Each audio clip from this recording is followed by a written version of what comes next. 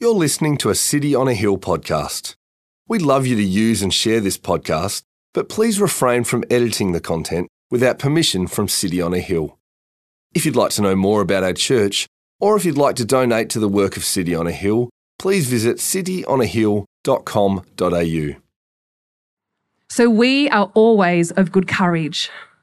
We know that while we are at home in the body, we are away from the Lord, for we walk by faith, not by sight. Yes, we are of good courage, and we would rather be away from the body and at home with the Lord. So whether we are at home or away, we make it our aim to please Him.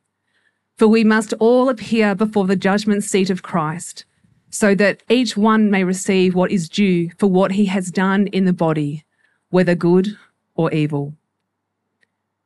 The ministry of reconciliation. Therefore, knowing the fear of the Lord, we persuade others. But what we are is known to God, and I hope it is also known to your conscience. We are not commending ourselves to you again, but giving you cause to boast about us, so that you may be able to answer those who boast about outward appearance and not about what is in the heart. For if we are beside ourselves, it is for God. And if we are in our right mind, it is for you. For the love of Christ controls us, because we have concluded this, that one has died for all, therefore all have died. And He died for all, that those who live might no longer live for themselves, but for Him who for their sake died and was raised. From now on, therefore, we regard no one according to the flesh. Even though we once regarded Christ according to the flesh, we regard Him thus no longer. Therefore, if anyone is in Christ, he is a new creation. The old has passed away, behold, the new has come. All this is from God, who through Christ reconciled us to Himself and gave us the ministry of reconciliation. That is, in Christ, God was reconciling the world to Himself, not counting their trespasses against them, and entrusting to us the message of reconciliation. Therefore, we are ambassadors for Christ, God making His appeal through us. We implore you on behalf of Christ, be reconciled to God. For our sake, He made Him to be sin who knew no sin, so that in Him we might become the righteousness of God. And this is a word of the Lord. 2 Corinthians 5 is thick and theologically creamy. Here's some big thoughts up the front, give you some headings for people that like to take notes. This is what I'm going to say. What God is doing. What He wants you to do. Why you will hesitate. And why you shouldn't. What God is doing in this world right now. Or if you want to add a theological or a preaching flourish, you can say, what in the world is God doing right now? And what is He calling us to do? What does He want you to do? Why will we hesitate and why shouldn't we? We are in the book of 2 Corinthians, which is a letter written to the church in Corinth. From what we can tell, it's either the third or the fourth letter. Now, I want to give, by way, just some recap and give us some context to where we are if this is the first time you're engaging in this text. 2 Corinthians 5 is the flow-on of thought as Paul reasons with the Corinthians as to the why he's doing what he's doing and behaving the way he is and why he's done what he's done.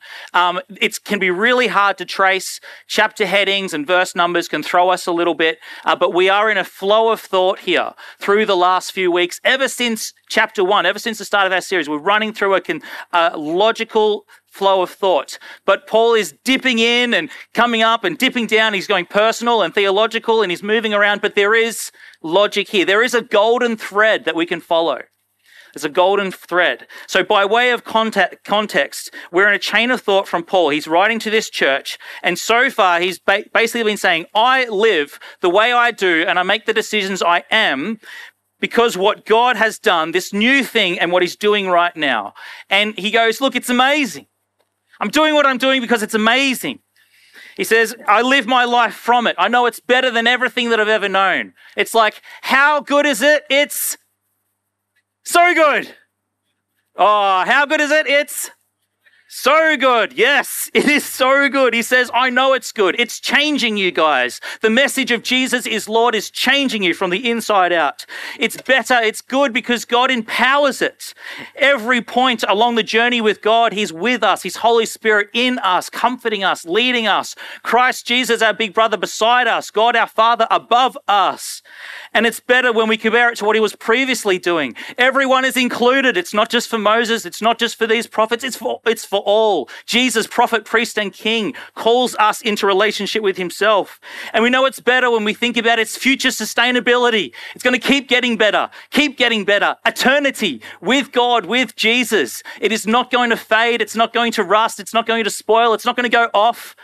It's not going to end up in the garbage heap. It's only going to get better. It's an eternal, perfect, pure relationship with the Most High God, of whom the whole world shows off his glory. It's so good. It's so good. And he goes on to say that this is why I live and preach the way I do. And we move into chapter 4. And we saw last week, this is why he's saying what he does. And then he talks about this is how we say what we say. We say it simply. We say it up front. We boldly proclaim the truth. We don't need to dress it up. We don't need to embellish it. It is just beautiful. You don't need to add to what is already perfect. And he says, this is the reason we keep speaking, even though from your perspective, it might look so painful. That's where we finished last week.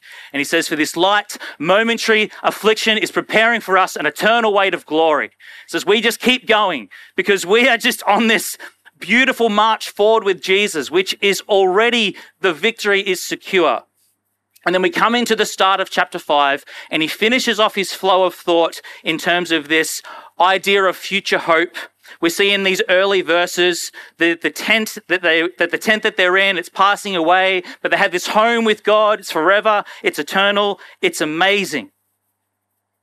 And then Paul moves on and he now starts talking about what God is doing and then how that relates to what he does. And I want us to see how that relates to what we do. And then Paul just caps off chapter 5, moving into chapter 6 by he's been talking about it and then he just does it. He just does it. He just gets there. He's just like, I've been talking about this so much, I'm just going to get there. And then we will get there too. And so we're going to go straight into verse 10, which is another motivator for Paul's ministry. It's another motivator. It's just another thing in the long list of why Paul is doing what he's doing. It's not the only thing. It's another thing. So we think about what is God doing? What is Paul doing? What is God doing? Can you see that when you read through 2 Corinthians 5? What is God doing in this world? God is working in the world toward this point. For we all must appear, verse 10, before the judgment seat of Christ, so that each one may receive what is due for what he has done. God is taking our world towards the judgment seat before Jesus Christ, when he returns, and everyone may receive what is due for what he has done. And so Paul, from that, he talks about what he is doing. Well, in light of this future judgment day, I'm going to be getting the world ready to meet God. Wind's coming in. There's probably going to be a sprinkle. If you need to relocate to a car, that's okay. It's just the same as a podcast. The microphones work good. I don't mind getting wet. So Paul is preparing the world to meet God. He says, verse 11, therefore, knowing the fear of the Lord, we persuade others. Knowing the fear of the Lord, we persuade others. There's a judgment coming for all people. And Paul's like, wow, that's for everyone. I have this message in a jar of clay that transforms lives and gives people hope for this day of judgment. So knowing the fear of the Lord, knowing that this is coming, knowing that this is a scary thing, I'm going to persuade others towards Christ, receive Christ and be safe on that judgment day. Have confidence to stand before the throne of the living God after you take your final breath in this life. And so Paul, he goes on, he fleshes that out a little bit more. Verse 11, on what God has done and what God is doing in this preparing before the judgment seat. It says, God has taken the initiative to put everyone in the same position of hope and ability to receive mercy for that day of judgment.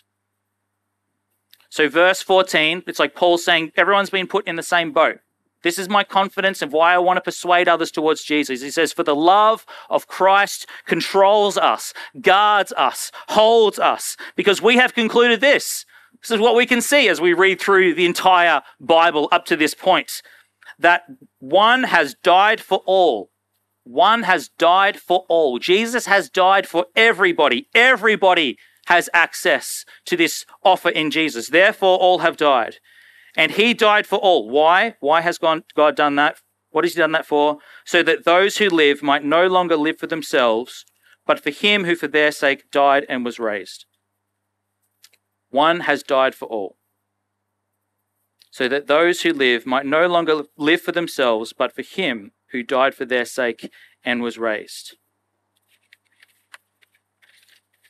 One has died for all, and Paul knows of the resurrection of the Lord Jesus Christ, and he knows the power of Christ's death and his resurrection. He goes on to say in verse 17, if anyone is in Christ, he's died for all, so you can be in Christ. All have died. You can be in Christ, resurrected with Christ. He is a new creation. She is a new creation. You can be a new creation in Christ. The old passes away. The new has come. He's saying that for those who cling to Christ, they are recreated. They are transformed, renewed by Christ. And are they doing that out of their own strength? Does their recreated life, is their new creation based on anything that they've done? Have they gone through and ticked off the 11 steps towards recreation so that they are morally religious? No. Verse 18, greatest verse. All this, how much of it? All of it. All of this, all of the recreating work is from God. What do I need to do? No, I've done it all. Yeah, well, no, I've done it all. All of this is, okay, so you're saying, so you want me to go? No, I've done it all. All this is from God who through Christ reconciled us to himself and gave us this ministry of reconciliation. Paul's saying, this is what God has done. This is what I'm doing. Because of all that God has done and doing, and from what he's given, the ministry of reconciliation through the message, Jesus is Lord. This is what I'm doing. I'm preaching the message. I'm carrying out the ministry. I'm preparing us all for this judgment throne day. Because I'm going to be judged on that last day based on all the things that I've known. And I know that everyone else is going to be judged on that last day. And I want everyone to be able to stand before the throne of God as a new creation. In Christ, safe, secure, comfort. And Paul goes on, so in summary, what is God doing? This is what God is doing. A new era has been ushered into this world through God's Son, Jesus Christ. Verse 19, that is, in Christ, God was reconciling the world to himself, not counting their trespasses against them, and entrusting to us the message of reconciliation. That should blow your mind. In Christ, God was reconciling the world to himself. Holy moly.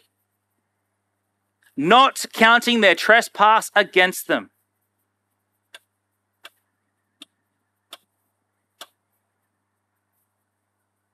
And entrusting to us the message of reconciliation.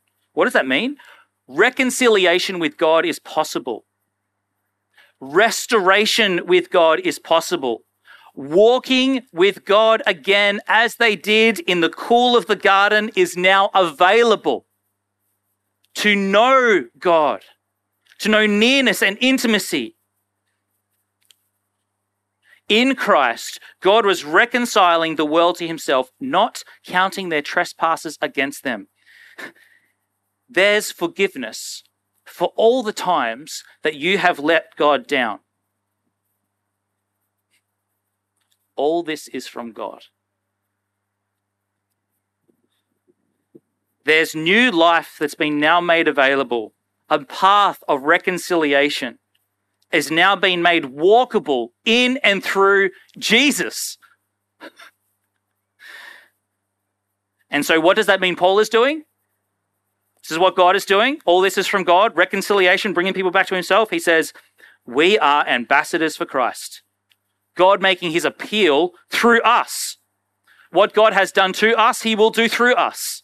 What God has done to you, he wants to do through you. And he says, I implore you on behalf of Christ. Now it's just like, now I'm just doing my job. I implore you on behalf of Christ, be reconciled to God. For our sake, not for his sake, for our sake, he made him, Jesus, to be sin. What is that? What was that like? He made him to be sin who knew no sin, so that in him we might become the righteousness of God. Are you in Christ? You are a new creation. And you are the righteousness of God.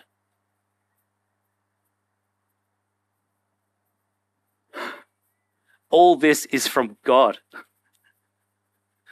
The one who says, I am the Lord, a God merciful and gracious, abounding in steadfast love and faithfulness, forgiving iniquity, transgression, and sin. Be united with God. Be reunited with God. Be reconciled to God through Christ. This is what God wants you to do. He wants you to be a new creation in Christ. He wants you to be safe on his final day of judgment of this world.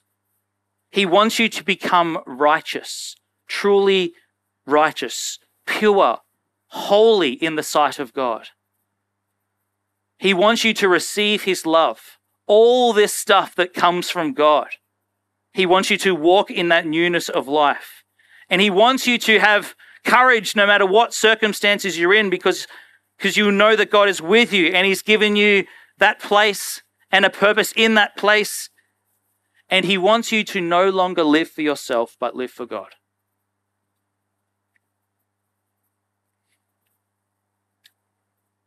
This is what God is doing, and this is what Paul is saying, and this is what God wants us to do. Put simply, Paul is just restating the entire message and story of the Bible. That living not for ourselves, but instead living for God's glory is what we're made for. We're made to be in God's family. As Peter writes to the dispersion, but you are a chosen race, he writes to those that are in Christ. You are a royal priesthood. You are a holy nation, a people for his own possession. God's possession. He's like, that's mine. Get your hands off that. They're mine.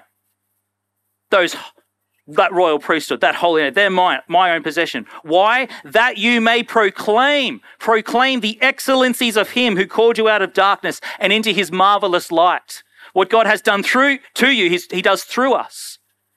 Reconciled, radically reconciled, to be representatives of reconciliation. It says, once you were not a people, this is what it was like. Once you were not a people, but now you are God's people. You reconciled, you brought back. Once you had not received mercy, once you were actually under God's judgment, it was not looking good for you. Your future was, oh, that's a bit awkward. What's going to happen there? Eternal separation from the living God. That is not cool. But now, you have received mercy. Beloved, I urge you as sojourners and exiles, abstain from the passions of the flesh. Just live in this new life. You're a new creation. Live in it. Do what you are. Abstain from the passions of the flesh, which wage war against your soul. Keep your conduct among the Gentiles honorable, that when they speak against you as evildoers, they may see your good deeds. They may see your new creation life type of living, and they will glory God on the day of visitation. In God's family, new creations. In God's army, New creation. You then, my child, Paul writes to Timothy, be strengthened by the grace that is in Christ Jesus. Be strengthened by the grace. Be strengthened by the knowledge of God's love. Be strengthened by the knowledge of God's presence. Be strengthened by the presence of God in your heart by the Holy Spirit, by his grace, this unimaginable gift, this inexpressible gift. Share in suffering as a good soldier of Christ Jesus. New creation as God's servants. 2 Corinthians 6:4. Spoiler alert, this is coming next week. But as servants of God, we commend ourselves in every way by great endurance, afflictions and hardships, calamities. And then Paul, let's dip back into the last letter. Whatever you do, whether you eat or drink, do it all for the glory of God. That's what we're made for. Living with God for God's glory and not our own is what we're made for. And that's what God is doing in this world. Bringing people back to him so that we can live for his glory and not our own. That's why Jesus died on the cross. By his wounds we are healed. Behold the Lamb of God who takes away the sins of the world. Your sin is taken away. You can now boldly and confidently enter into the presence of the living God. Whoa. Be reconciled with God. That is what God wants you to do. Be reconciled with God. Jesus has died for all, that those who live may no longer live for themselves, but for him who for their sake died and was raised. Are you reconciled with God? Really? Would you say that when the devil comes to accuse you before your maker, in the sight of God, and then God goes, whoa, no, we're good. We're good. He points at you and he flips off the devil. He's just like, we're good. What do you got? Who will bring any charge against God's elect? We're good. What are you basing the certainty of your answer on, your reconciliation with God? What do you base that on? Do you base your certainty of your relationship with God based on what you do or what God has done? It's all from God.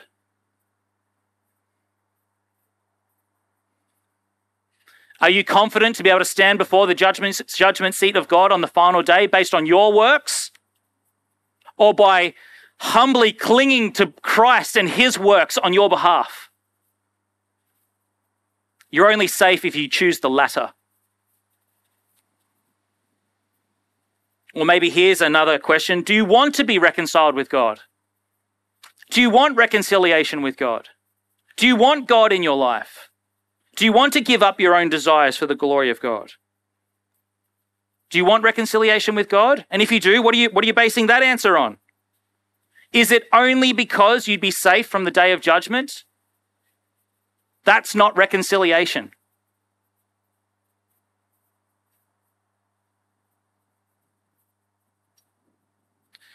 I trust you, Jesus, to save me from hell, and I'll keep doing whatever I want to do. You're not in a relationship with God. You're not loving God. You're not doing everything for the glory of God. It's like, Jesus, I need you to affirm me in this special way so I can keep living for me. Or is it only so you can get God's stuff, or his blessings, or his peace that you can't find at a particular time? Church is really convenient for me right now. Jesus is really convenient right now. And then when things are good, I just got my own thing going on now. I kind of do my own thing, it's just like me and Jesus doing my own thing. Oh, so you're living for the glory of God and seeking to do God's will in all your life? Yeah, totally. Oh, do you know what that is? No. Sorry, that's a caricature.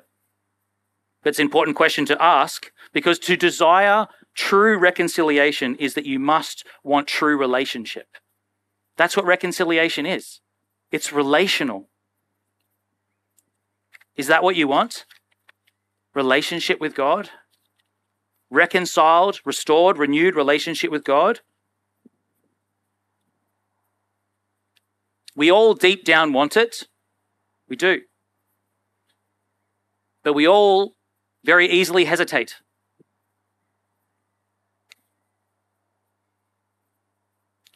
There's one verse that gives it away. Jesus has died for all, so that those will no longer live for themselves, but for him who for their sake died and was raised.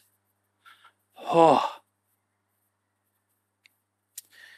I was in the office at work this week, and I was pondering this, and he could tell that I was pondering a few things. And he's like, "Oh, you look like you're thinking hard." I'm like, "I'm just trying to untangle the spaghetti that is my brain right now as I engage in 2 Corinthians 5. He's like, "All right." And I said, "Well, here's a question for you. What do you think is at the root of all the problems in this world?" He goes, "Oh, that is a question." Chews the end of his pen and leans so he can see me through around to the other side of his monitor. He goes, "Social media." It's like, why is that? Why do you say social media? And he has it dialed in. It's just like, well, it just makes people, all they do is think about themselves. All they want to do is just like look out for themselves. I'm just like, mate, you've nailed it. Like, you can come preach 2 Corinthians 5 if you're reconciled to God. But we live in a world of selfies, don't we? Selfies. Be true to yourself. The subtle art of not giving a thought to anyone else but yourself. Don't we? Why is our world imploding? Because everyone is only looking out for themselves. It's ruining society. It's corrupting society. It's destroying the world. Since sin was introduced into the world, what was that sin? It's just like the devil lied to Adam and Eve. He's like, "You will be like God." And I'm like, are you saying that I'm going to be like, "It'll all be for my glory"? Oh yeah, give me the fruit. Be like God. No wonder relationships fail. No wonder there's so much anger, hurt, division, abuse, greed, and exploitation. No wonder there's relationships that are failing. No wonder our creation is being exploited. No wonder people steal and overcharge and exploit, because people are only ever looking out for themselves. Isn't it true? You carry that logic out to, people will like keep it narrow and safe, just like, "Oh, no, you be you." It's just like, "Oh, no, sometimes you just really need to just look out for yourself" as this tiny little snippet of their life, but actually they apply to all of their life. But if you draw the logic out, what happens to a hospital if people are only ever looking out for themselves? What happens to the classroom if the teacher is only ever looking out for themselves? What happens to a family if the husband and wife are only ever looking out for themselves? What happens to a child if the parents are only ever looking out for themselves? Everything implodes if you draw that logic out to its final end. And to hear God's plan for reconciliation, which is essential, the result is you might no longer live for themselves. When people hear that and they think about it and read it, will bristle. "Oh, not live for myself? What about me? It isn't fair. I've had enough. Now I want my share. Can't you see? I want to live. But you just take more than you give. What about me?"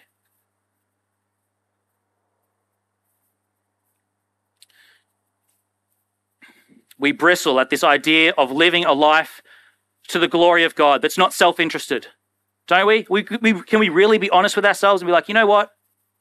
I really just kind of do just want me to get glory here." As Paul Tripp talks about, we're glory stealers, But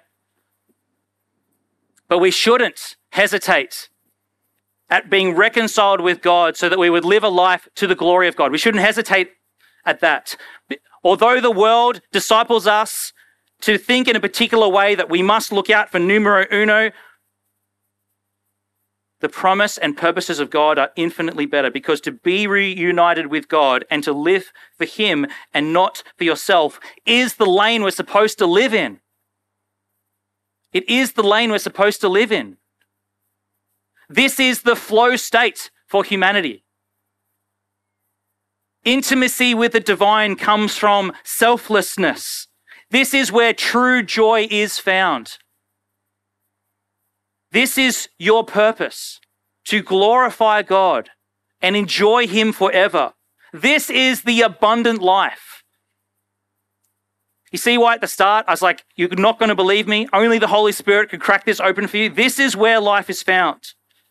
And where do we find the way for this? How do we know this is where life is found? Because it's like, oh yeah, sure, Louis, you can give me a nice, little soliloquy on like why not living for self is the way to live according to God. Well, look at Jesus.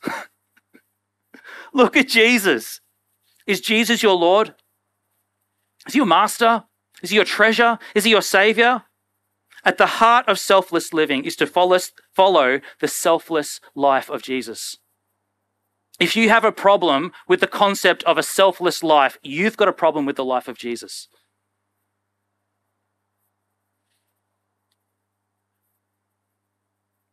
Jesus' life.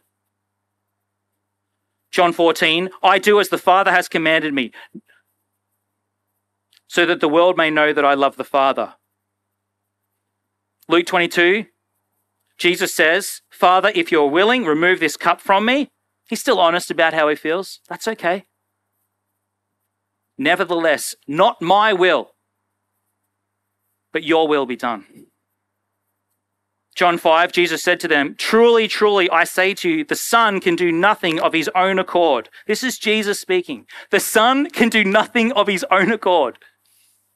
I actually can't be selfish, guys. Like, being righteous means I can't do anything of my own accord, but only what he sees the Father is doing. For whatever the Father does, the Son does likewise. Jesus' attitude is so beautifully selfless in all that he does, looking to the glory of God in his selflessness. It's not just selflessness for the sake of selflessness. It's to the glory of God selflessness. Looking to Jesus. This is what Jesus had in his mind as he laid down his life for the joy that was set before him. The joy that was set before him. The joy of his sacrificial life. He endured the cross, despising its shame. And he is now seated at the right hand of the throne of God. Do you know that Jesus, God incarnate, God in flesh, the Son of God, even though he came down and he was found in human form, do you know that even though like God condescended himself to such a level of being a human, you know what? He humbled himself by becoming obedient. There's another word we bristle at. Obedient. Even to the point of death. Even death on a cross. And so we ask, why does Jesus not hesitate in living this way? We should ask that. If Jesus doesn't hesitate, why not? Because I don't want to hesitate. I don't want to hesitate in my life being to the glory of God. Well, because it's the best way. Because it's a way that Jesus knows is so good.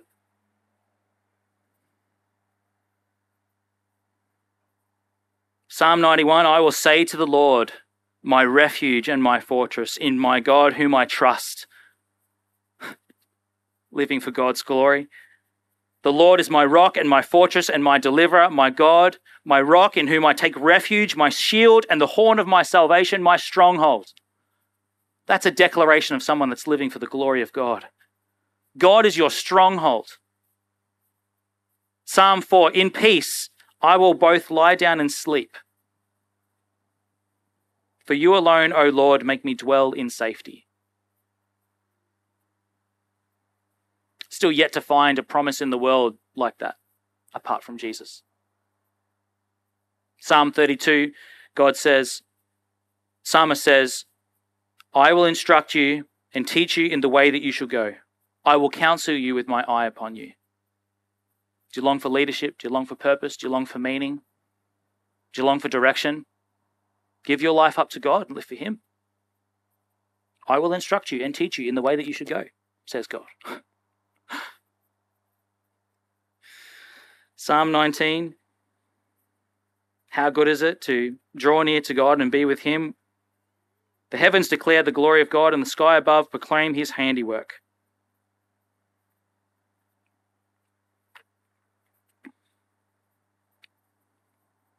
Psalm 16. You make known to us the path of life. The path of life. In his presence there is fullness of joy. At his right hand there are pleasures forevermore. In God's presence there is fullness of joy.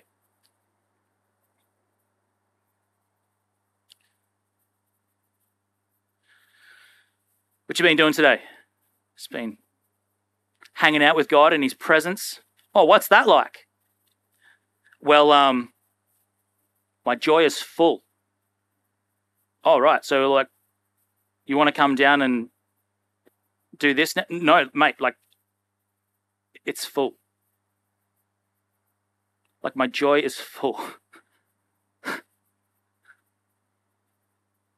Because I've been in his presence. Oh, that sounds really good. Oh, you've got no idea. Pleasures forevermore.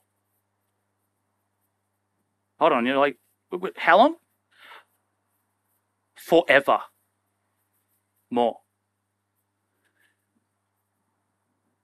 How is that possible? Well, I've been reconciled with my God. How is that possible? Well,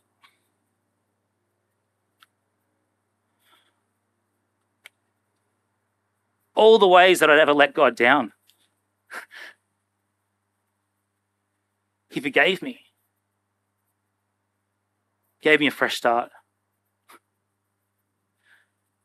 How can he do that? He can't just sweep his sin under. I've seen your life. He can't just sweep your sin under the rug. Like, what has he done? How does he do that? Like, I mean, we had like the sacrificial system with the lambs and the bulls. Like, I mean, someone has to pay.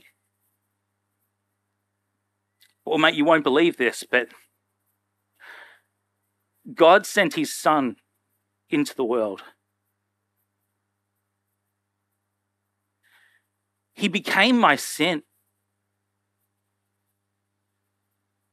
Everything I'd ever done wrong.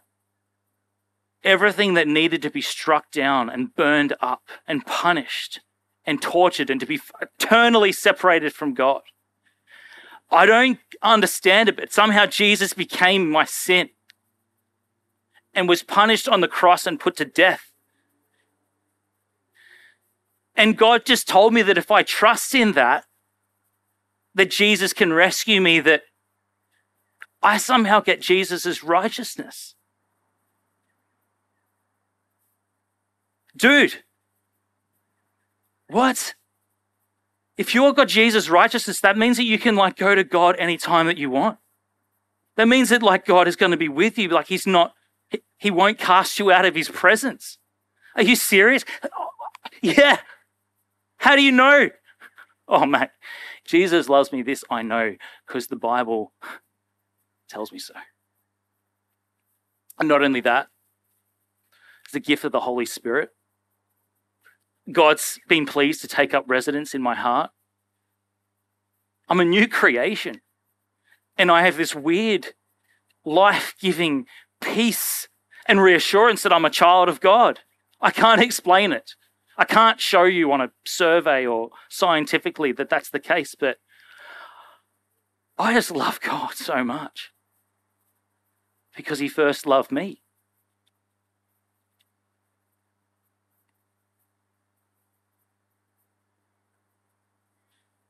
That's reconciliation with God. And that's being an ambassador of reconciliation.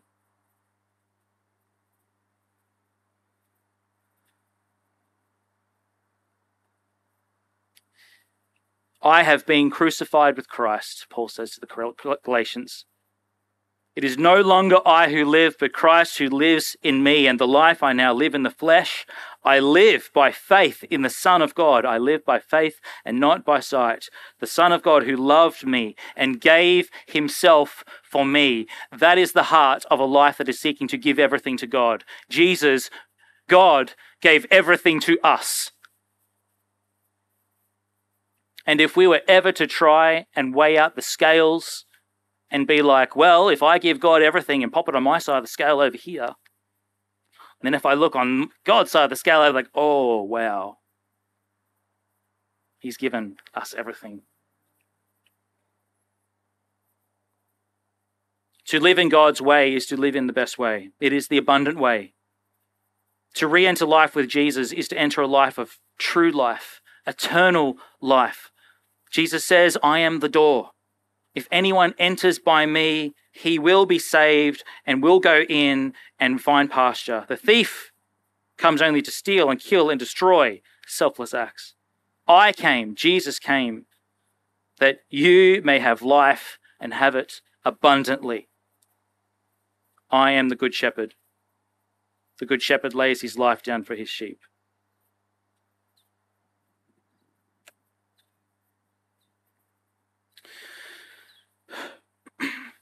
So we come to this end part of 2 Corinthians 5, and there's so much more I want to say.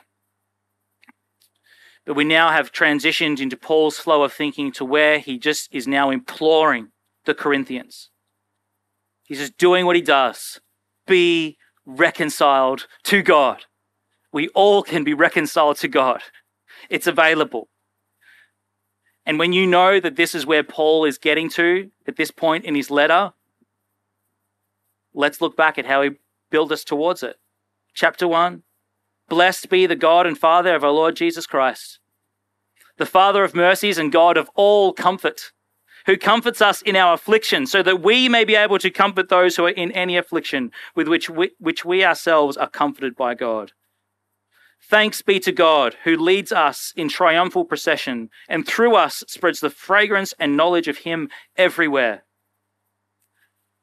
We are ambassadors for Christ, God making his appeal through us. We implore you on behalf of Christ, be reconciled to God. For our sake, he made him to be sin who knew no sin, so that we might become the righteousness of God.